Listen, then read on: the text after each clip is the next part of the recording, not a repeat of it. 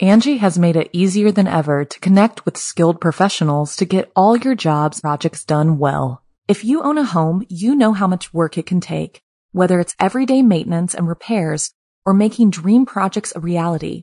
It can be hard just to know where to start, but now all you need to do is Angie that and find a skilled local pro who will deliver the quality and expertise you need.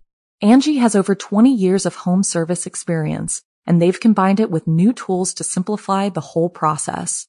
Bring them your project online or with the Angie app, answer a few questions, and Angie can handle the rest from start to finish, or help you compare quotes from multiple pros and connect instantly, which means you can take care of just about any home project in just a few taps. Because when it comes to getting the most out of your home, you can do this when you Angie that. Download the free Angie mobile app today or visit Angie.com. That's ANGI.com. The Angie's List you know and trust is now Angie, and we're so much more than just a list. We still connect you with top local pros and show you ratings and reviews, but now we also let you compare upfront prices on hundreds of projects and book a service instantly. We can even handle the rest of your project from start to finish. So remember, Angie's List is now Angie, and we're here to get your job done right. Get started at Angie.com. That's ANGI, or download the app today. This episode is brought to you by Visit Williamsburg. In Williamsburg, Virginia, there's never too much of a good thing. Whether you're a foodie, a golfer, a history buff, a shopaholic, an outdoor enthusiast, or a thrill seeker, you'll find what you came for here and more. So ask yourself, what is it you want? Discover Williamsburg and plan your trip at visitwilliamsburg.com.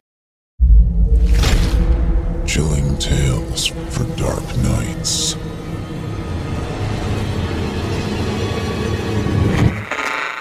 Want to make sure you never miss a Chilling Tales for Dark Nights video again? Be sure to subscribe and hit that bell to turn on notifications. It's time to turn off the lights and turn on the dark. Chilling tales for dark nights.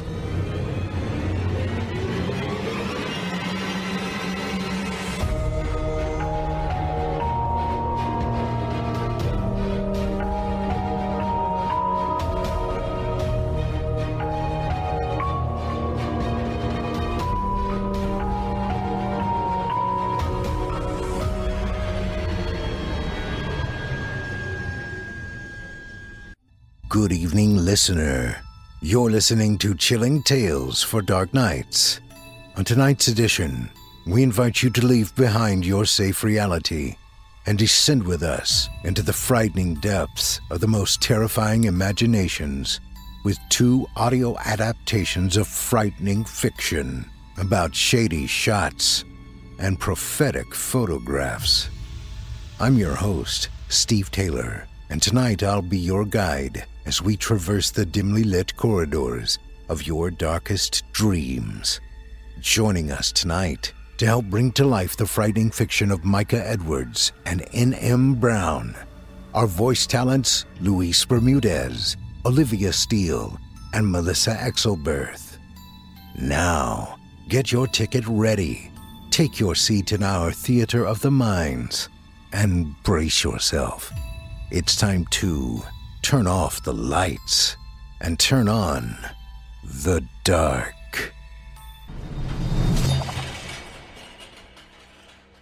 Our first story tonight is written by Micah Edwards and is performed by Luis Bermudez. In the new world that we live in, decisions are more difficult than ever. There are hundreds of professional opinions, all from proclaimed professionals. We'll see what happens when someone chooses the wrong one. Without further ado, I present to you Dambraka.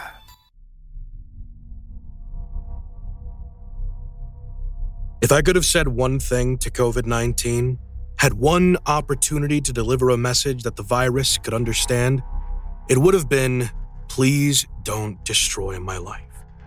No posturing, no tough guy stuff from me. Just a plea.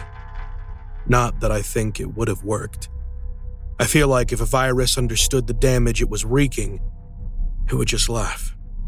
But still, I would have tried. I had a great life. I had a great job, a thriving social life. I had a pretty cool apartment in New York City, the absolute top of the world. Then, suddenly, my social life was gone. My job vanished, and that apartment was my prison. No one to see, nowhere to go, nothing to do but worry and fret. All thanks to coronavirus and its relentless, invisible spread. The disease terrified me. Sure, I was young and relatively healthy, but that was no guarantee of survival. You could catch it from people who were showing no symptoms. In the early days, they weren't sure whether it lingered on surfaces or not. You know how hard it is not to touch a surface that another person has touched in New York City? It's impossible. Forget public transit, forget elevators, forget restaurants. I couldn't even leave my apartment for fear of walking into a cloud of my neighbor's exhaled droplets in the hallway. It was everywhere before we even realized it had arrived. It was spreading like wildfire, and the official channels were estimating a 3% mortality rate. You know what a 3% mortality rate looks like in New York City? If the whole city gets it, I mean. In the early days, it looked like we were all going to. 250,000 dead. 250,000 people. That's what 3% of the city is. You can talk about 97% survival all you like. It's impossible to believe that someone you know won't be part of the 250,000. Or that you won't. Obviously, it never got that severe. But the reason it never did was the lockdown, and in a lot of ways, that was just as bad.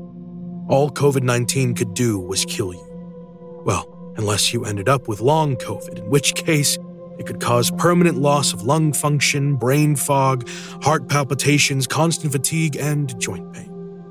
Plus, you might never taste anything again.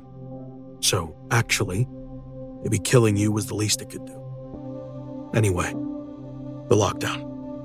I moved to the city because it's the center of everything. It's vibrant, thrilling, lively. It's alive in a way nowhere else I've ever lived has been. So the lockdown wasn't just a matter of some doors closing. It drove the city into a coma, slowed its heart, stopped its limbs. All I could do was watch helplessly as the city fought for its survival, just as much a victim as the tens of thousands afflicted within it. For a year, I had nothing to do but huddle within this giant metaphor, hoping and praying that I would emerge with my mind, body, and life intact. Then came the vaccines. But not for me. I was young and healthy according to their charts. Never mind that I'd gained 20 pounds during the pandemic. Never mind that I hadn't seen the sky in so long that my skin was nearly translucent. No, I was qualified as low risk, and so I remained trapped in my hovel as more and more of my neighbors regained their freedom. Every person at large in the city made it more dangerous for the unvaccinated like me. I started to press towels up against the crack beneath my door to stop air from the hallway from drifting in. I bought HEPA filters and duct taped them over the vents in my apartment. I began ordering takeout in family-sized quantities so that I only had to open the door once a week for food. I refreshed the vaccine sign-up sites constantly, clicking for hours at a time in hopes that a slot would open up. In short, I was not doing well.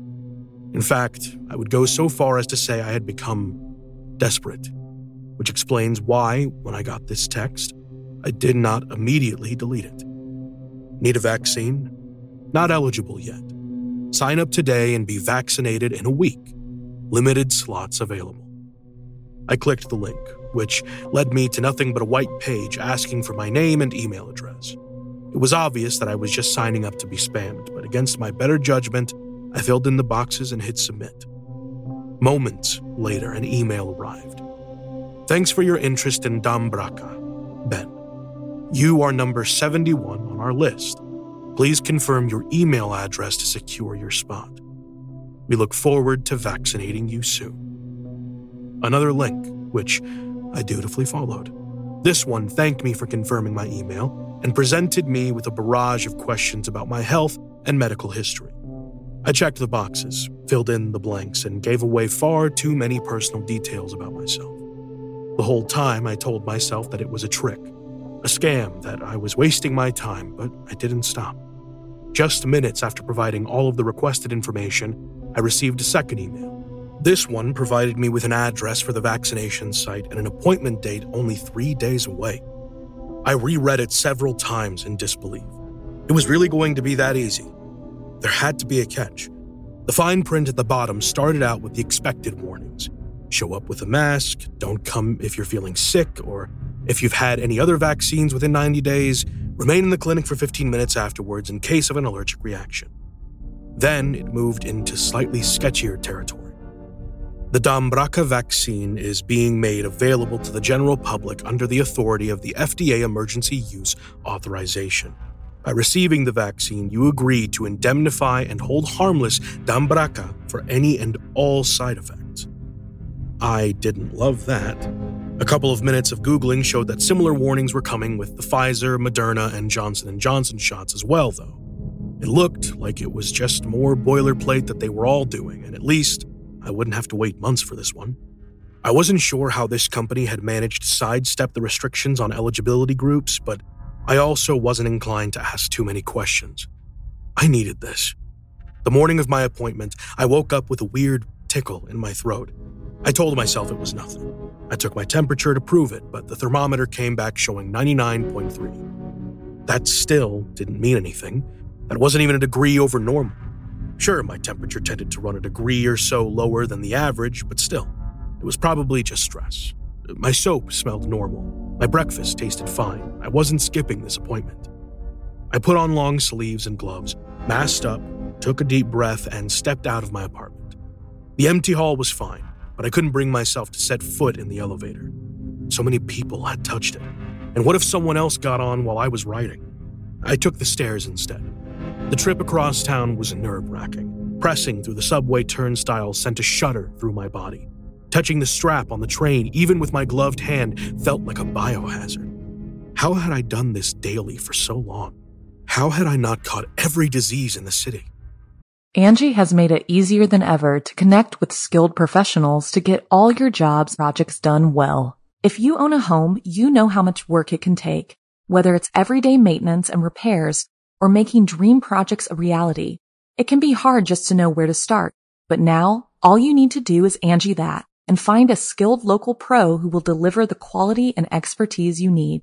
Angie has over 20 years of home service experience, and they've combined it with new tools to simplify the whole process. Bring them your project online or with the Angie app, answer a few questions, and Angie can handle the rest from start to finish, or help you compare quotes from multiple pros and connect instantly, which means you can take care of just about any home project in just a few taps. Because when it comes to getting the most out of your home, you can do this when you Angie that. Download the free Angie mobile app today or visit Angie.com. That's ANGI.com. The Angie's List you know and trust is now Angie, and we're so much more than just a list. We still connect you with top local pros and show you ratings and reviews, but now we also let you compare upfront prices on hundreds of projects and book a service instantly. We can even handle the rest of your project from start to finish. So remember, Angie's List is now Angie, and we're here to get your job done right. Get started at Angie.com. That's ANGI, or download the app today. The clinic had a nurse at the door with an infrared thermometer ready to check my temperature as I walked in. I tried to think cool thoughts as he scanned me. It must have worked, as he just glanced at the reading and motioned me inside. I let out a sigh of relief, tried to pass it off as a cough, realized that wasn't better, and then almost choked on my own spit, trying to swallow the fake cough. The nurse gave me a quizzical look, but I waved and nodded to indicate that I was fine. He shrugged and turned away. I headed into the waiting room. It was a small affair, only 12 feet across. A few chairs were set around the edge, spaced out at something approximating 6 feet. I avoided them all and stood uncertainly near the entrance. There didn't seem to be any sort of receptionist window, just a door on the far wall. I wondered if I was supposed to knock or if they already knew I was here. The answer to my question, a man in scrubs and a lab coat, opened the door. "Ben Marshall?" he asked. "That's me." "Great. Come on back. I'm Dr. Martin Herlihy. We are glad to have you here today. He led me down a short hallway and into a lab no larger than the waiting room. It was divided into cubicles by a number of paper drapes hanging from the ceiling. Dr. Herlihy directed me into the nearest one, which contained 2 plastic chairs and a small metal cart. "Have a seat," suggested Dr. Herlihy, taking one of the chairs. I sat down in the other and began to awkwardly roll up my long-sleeved shirt as the doctor filled a syringe from a small vial. "Okay, this will only take a minute," he said, swabbing my skin with an alcohol wipe. I had to keep from flinching. It was the most contact I'd had with another person in a year. He misinterpreted my reaction and gave me a small smile. "Don't worry, we are not even to the needle yet. It won't be any worse than that, though. I promise you." With a practiced motion, he slid the small metal point into my arm and depressed the plunger. "See? Simple as can be. Now just wait in the lobby for 15 minutes and you'll be free to go." "Will there be other people in there?" I asked nervously, thinking of the cramped quarters. "In 2 weeks, you won't have to ask those questions anymore," laughed Dr. Herlihy. "But no, there'll be no one else there. We've staggered the appointments so that we only have one person in at a time. The last thing we need is someone catching the disease they came here to get safe from." That small cough tickled at the back of my throat again, trying to get out. I realized that I really ought to be more concerned about other people catching something from me right now than vice versa. If they had gotten their timing right, though, there would be no risk in either direction. The 15 minutes passed slowly. I paced back and forth, my eyes on the clock over the door. I made a beeline for the door when the time was up, anxious to get home and seal myself away again. The nurse checked my card and wished me good luck, but I only gave him the barest grunt in return. I'd had more than enough social interaction for the day. The idea of getting back into the subway repulsed me.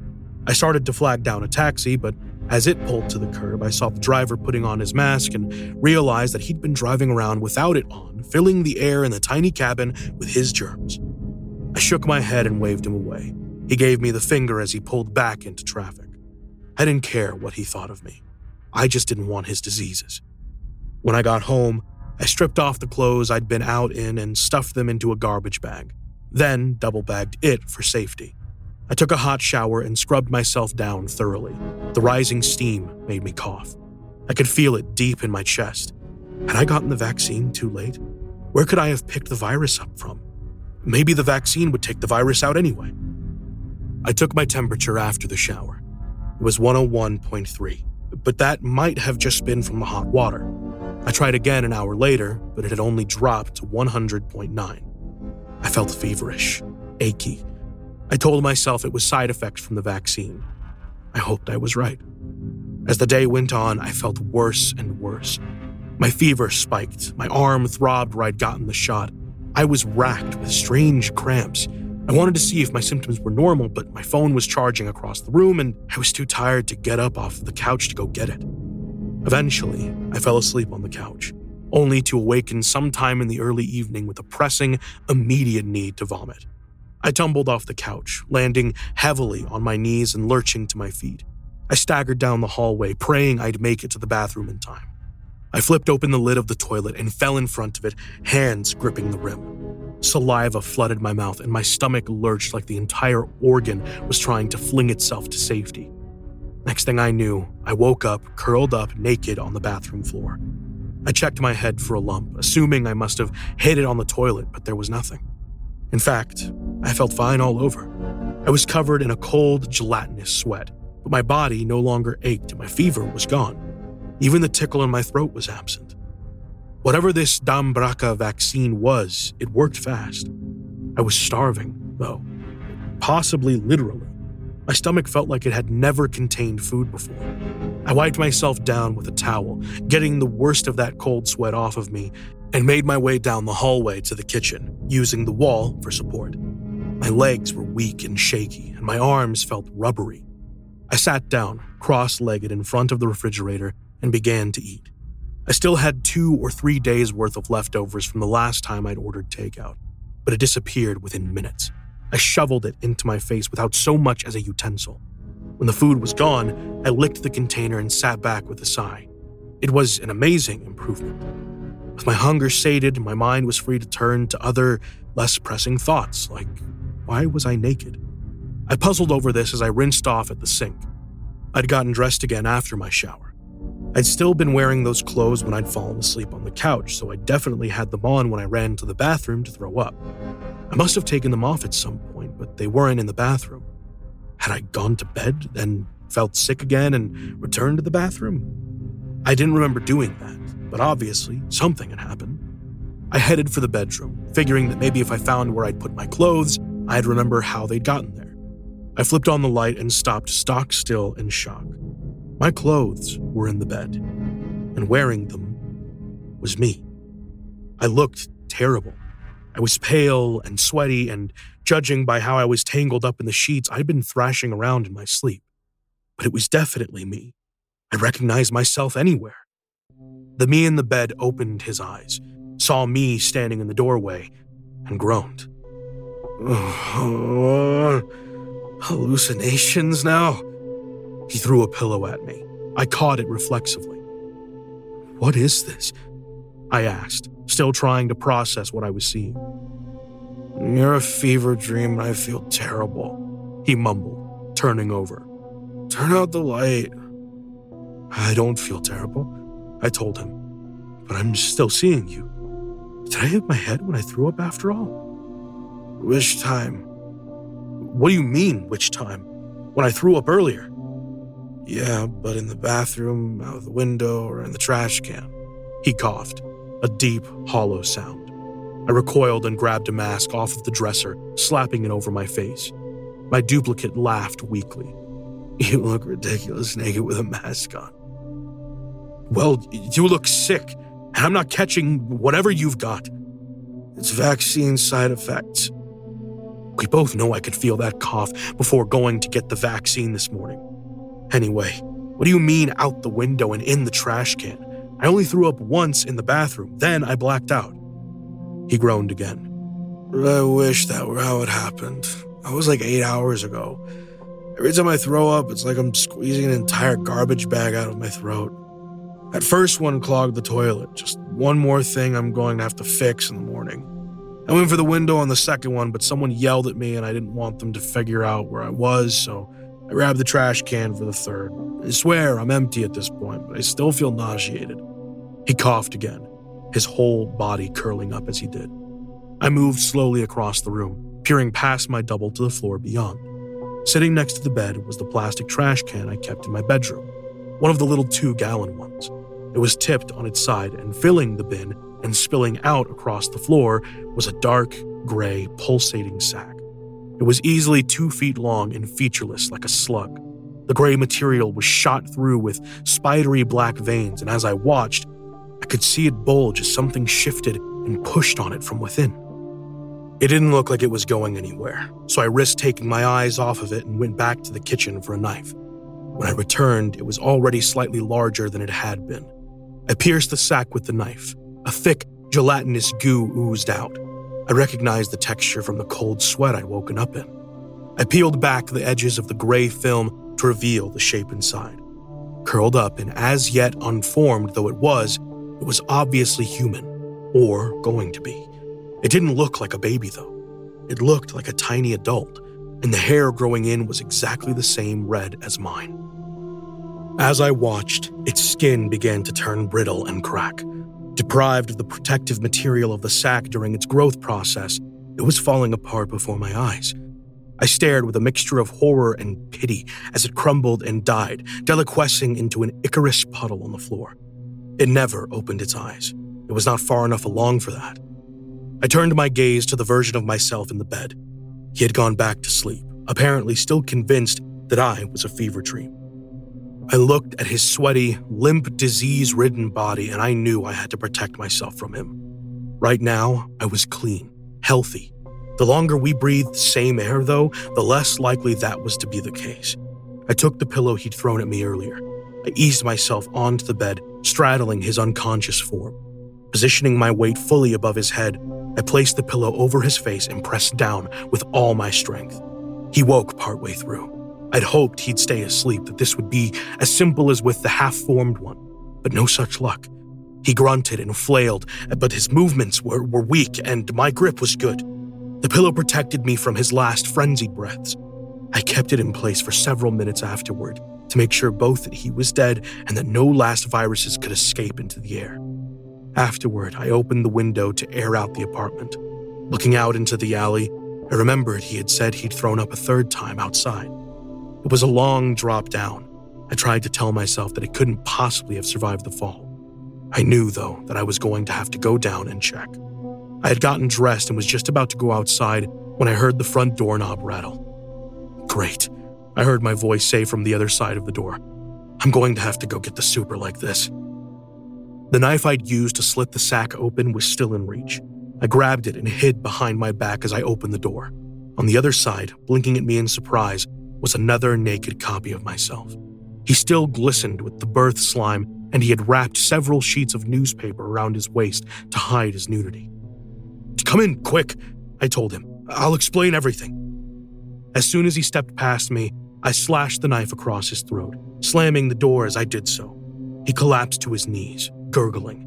Blood fountained, spraying the clothes I'd just put on. Confusion and fear rolled across his face. He clutched his neck, trying to hold the blood inside, but it was a futile effort. "I had to," I told him. "You didn't even have a mask on outside. You were rooting around in the trash. You could be carrying anything. I couldn't have you breathing in here." I used the towel I'd had blocking the front door to sop up the mess. I dragged the bodies into the bathroom while I figured out what to do about them. I probably have to cut them up to get them out of here. It's fine. I've got 2 more weeks of isolation. It'll make a good final quarantine project. Symbolically, it feels right. I'm getting rid of the old me to make room for the new. A lot of folks are going to be doing that in the coming days. Most of them just won't need quite so many dumpsters to manage it.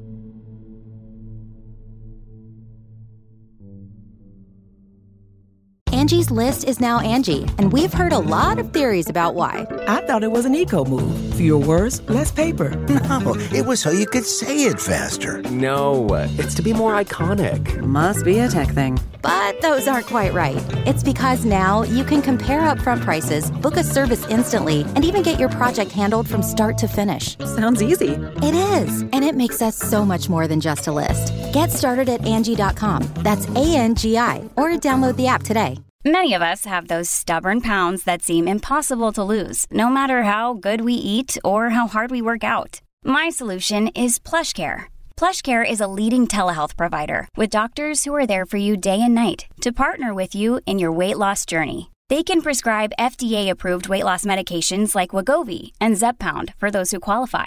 Plus, they accept most insurance plans. To get started, visit plushcare.com/weightloss. That's plushcare.com/weightloss.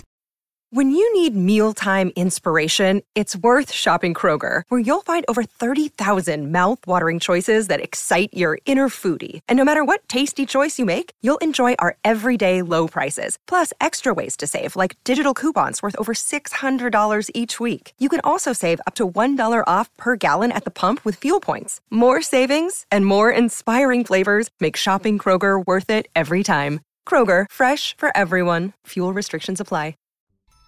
I hope you enjoyed Dambraka, as written by Micah Edwards and voiced by Luis Bermudez.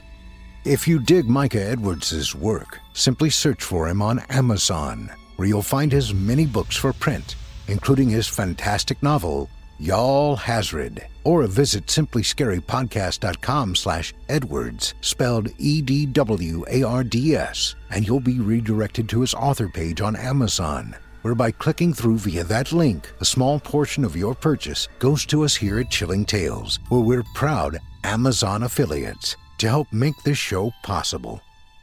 Voice actor Luis Bermudez can be found right here on our very own network, on the Bermudez Triangle Show. And pay attention to that voice, folks, because this voice actor can also be found on several anime programs on the Funimation network. Our second tale of the evening is written by N.M. Brown and performed by Olivia Steele and Melissa Exelberth. In it, we will meet a new couple navigating through the world of second chances. Things seem to be going well. However, a token of love soon becomes a tomb of terror. Now, without further ado, I present to you, L is for Locket. $100 bid, now $150, now $150, can I get $150? The auctioneer's face was red with sweat, but he showed no signs of struggling breaths as he spoke faster than anyone I'd ever heard. $150 bid, now two, will you give me $300, $300 bid, now $350, now $350, will you give me $350? My girlfriend Alma raised her marker in the air confidently. She'd been watching the other's body language and was very good at reading lips. She waited for the cowards to bow out before she offered any money. That's just who she was. Sold! The man pounded a gavel against a makeshift podium before collecting our money and handing us the keys. She's all yours, he muttered as he walked off, disappearing into the dust of the storage lot. All right, she said excitedly. Let's go check it out. There could be anything in there. I heard a story about a lady who bought a unit full of clothes. She thought it was all junk until she noticed a $100 bill sticking out of a pocket on a pair of jeans. It turned out that there were over $1,000 just stuffed in random pockets. A fire of intrigue burned in her eyes, and her smile became wider the more she spoke. I loved her. I still love her, even though she's gone. We searched through box after box, about to cut our losses and give up hope, until Alma found a rectangular box that had fallen behind a beaten-down bureau. Maggie, look. She smiled. Maybe something's good in here. I lifted it from her manicured hands before placing it on the ground at our feet, dropping down to one knee before opening the top. My fingers left trails in the dust along the top and sides as the four sides lifted away. A wooden box sat inside with the clasp sealed but luckily unlocked. It looks like an old cigar box, I muttered. I could practically see the dollar signs materialize in my girlfriend's eyes as I popped the clasp free. Flurries of gray and white danced around our noses as the lid lifted. The inside was empty save for a pile of ash. It looked like some asshole had used this for some kind of makeshift ashtray at one point. Alma blew straight into the middle of the box, surrounding my face with dust and ash. Fuck! I yelped. I just took a shower this morning. A silver locket sat at the very bottom, lying peacefully against the bottom wall of what had fatefully become its home. My fingers fumbled as I struggled to open the finger-sized heart attached to the chain. More sediment rested on the grooves inside. I was so intent on blowing them away that I barely heard Alma behind me. Don't look like it's worth anything, honey. Hey, why don't we put our pictures in there? I know I have a tiny one of me somewhere at home. The mention of this notion gathered my attention immediately. Both of us had lost our husbands, making us widows at a very early age. Grief turned into comfort, and comfort turned into love. As close as Alma and I were becoming, we hadn't quite achieved that level of intimacy yet. Nevertheless, it was a kind gesture, and I didn't feel like spoiling her good mood. So I contemplated her idea and agreed. Upon closer inspection, the left half of the locket was empty. A black and white weathered picture of an elderly woman was nestled into the right side. The eyelash tweezers in the front of my purse were the perfect tool to remove it gently with no damage. I reverently placed the picture in the top drawer of the bureau before handing the locket over for her to take home. After dropping Alma off at her house and arriving at my own, I began to sort through the box of family pictures. I'd been neglecting them since Kevin's death, and decided now was as good a time as any to take on the emotional hurdle. I won't go into explaining the maelstrom of emotions I was swept up in until I found the perfect picture. After all, that's not why we're here. We're here because Alma was supposed to meet me later that evening and never showed up. She recently took to the habit of silencing her cell phone, so I wasn't alarmed right away when she didn't answer. I sat at that diner for over an hour waiting before deciding to stop over at her house. We didn't live that far away from each other, and I figured, worst case scenario, she had laid down to take a nap and ended up sleeping through our date. A myriad of smells consumed me the moment I let myself into her front door. confirming the gnawing feeling possessing my gut that something was wrong. Sweet undertones of copper and charcoal clashed against sulfur, reminding me of death, shit, and brimstone. My eyes watered in protest, as if trying to shield my vision from what it was about to behold. My assumption was, unfortunately, half right. She did lay down for a nap. However, it's not entirely fair to say that was the reason she'd inadvertently stood me up. The skin that had once been so soft and beautiful now resembled a blown-out end of a burned hot dog. Tears of disgust turned to those of sorrow as I knelt next to her charred body. None of the rest of the room was touched by flame, including the locket which was now laying against the blackened bones of her neck. I was surprised to see that even the edges of her bedspread remained pristine in their original color. It was as if she was incinerated on the spot. It's hard enough to lose a loved one. Fuck knows I'd gone through it once before. But to actually be the one to find their body, it's an indescribable madness. This was a whole new level of PTSD that my body and mind weren't ready for. It was all I could do to call 911 and make it through their questions until they were satisfied enough to let me go home. I couldn't get out of there fast enough. I wanted away from all the death and pain. I had already faced accepting the ghost of the life I should have had with my husband haunting me all throughout my home, and my soul barely contained enough strength to do that. A strangled shriek escaped my lips involuntarily as I reached my doorstep. A pristine silver chain holding a heart clashed against the dull brass of my doorknob, the same one I'd seen around Alma's charred vertebrae not 3 hours before. Despite it just surviving flesh-melting heat, it was almost freezing cold against the skin of my palm as I removed it from its resting place and warily carried it inside. Shrill screams resembling the whistles of a teapot assaulted my brain as I opened the locket with trembling hands. Alma's picture remained inside, smiling and heartbreakingly hopeful. The feeling was too much to bear. I hadn't known how it found its way to my home, but I didn't care. All I cared about was getting rid of it. Her funeral was beautiful, just as she'd have wanted. No one wore black, and there was more laughter shared at fond memories than tears. It disturbed me, if I'm honest. Alma's life was robbed from her mysteriously. It felt wrong to feel happiness at celebrating a life that was cut so short. I ashamedly lost my composure the moment Alma's daughter, Leah, walked up to me. I was sure she wasn't too aware of the relationship I had with her mother, so I'm sure my reaction surprised her. I apologized for her loss, avoiding looking into the same eyes that belonged to her mother, the same eyes that had liquefied into the sockets of her skull. I handed her the locket tenderly, failing to mention her mother was wearing it when she died. The squealing stopped the moment it left my hands. She graciously accepted it before rejoining her grandparents to mourn. Visions of gleaming white teeth against the darkness of burned flesh chased me through my sleep that entire week. An accompanying feeling of dread followed throughout.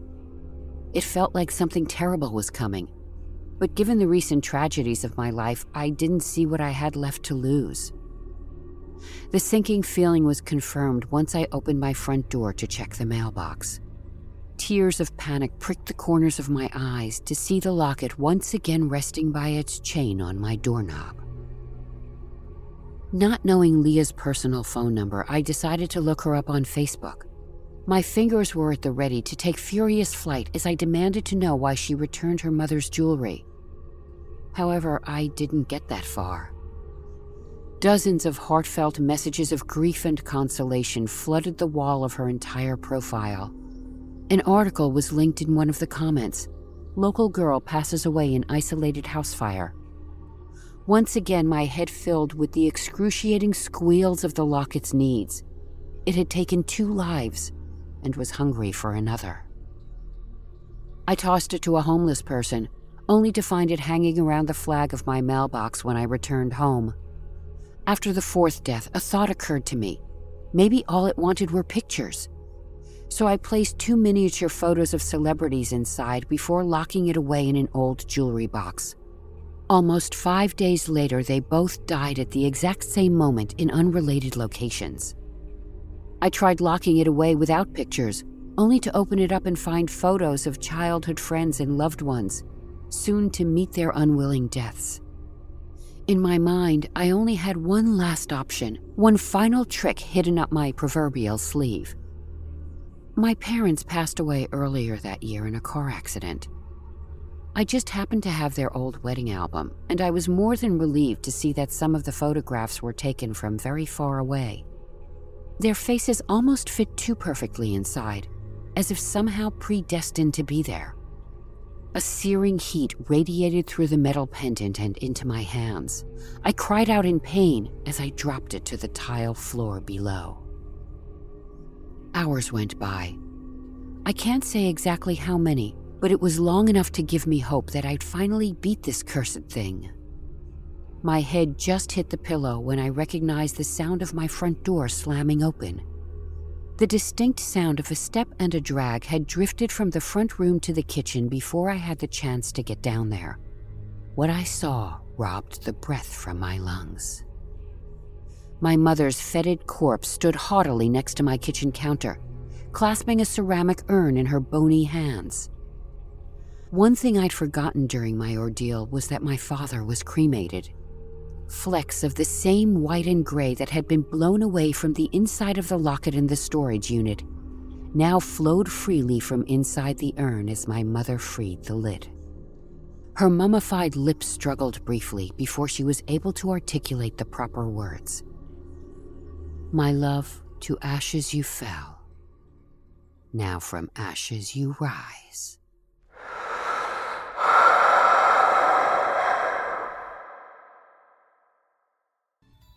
I hope you enjoyed L is for Locket, as written by N.M. Brown and voiced by Olivia Steele and Melissa Axelberth. To find more of award-winning author N.M. Brown, visit simplyscarypodcast.com/Brown, spelled BROWN, and you'll be redirected to her author profile on creepypastastories.com, as well as her Amazon page. As a reminder, voice actress Olivia Steele's work can be found on the official Chilling Tales for Dark Nights YouTube channel. Olivia Steele also has her own YouTube channel, Scarily Olivia. Be sure to check her out when you can. I assure you, you won't be disappointed. Voice actress Melissa Axelberth's vocal talents can also be found right here on our very own YouTube channel, as well as on her website, melissaaxelberth.com. Be sure to let them know you heard them here. You won't be sorry that you did. Now, our weekly descent into the depths has just about come to a close. But before we go, I'd like to take a moment to thank you for joining us for tonight and remind you to take a moment to stop by our iTunes page and leave Chilling Tales for Dark Nights a 5-star review and a kind word. And follow us on Facebook, Twitter, and Instagram if you haven't already. And of course, subscribe to us on YouTube, where you can find an archive of our work going back to 2012. And consider signing up as a patron at our website, chillingtalesfordarknights.com, to show your support and get all of our content ad-free. I'm your host, Steve Taylor, and it's been a pleasure. Tune in again next week as we once again turn off the lights and turn on the dark. Sweet dreams, listener. Sweet dreams.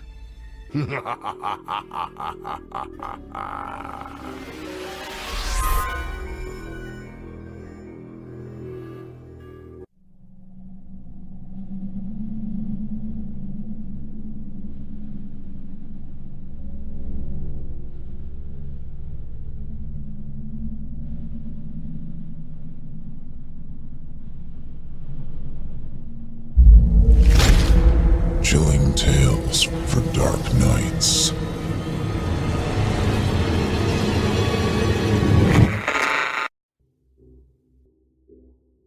Angie has made it easier than ever to connect with skilled professionals to get all your jobs projects done well. If you own a home, you know how much work it can take, whether it's everyday maintenance and repairs or making dream projects a reality. It can be hard just to know where to start, but now all you need to do is Angie that and find a skilled local pro who will deliver the quality and expertise you need. Angie has over 20 years of home service experience, and they've combined it with new tools to simplify the whole process.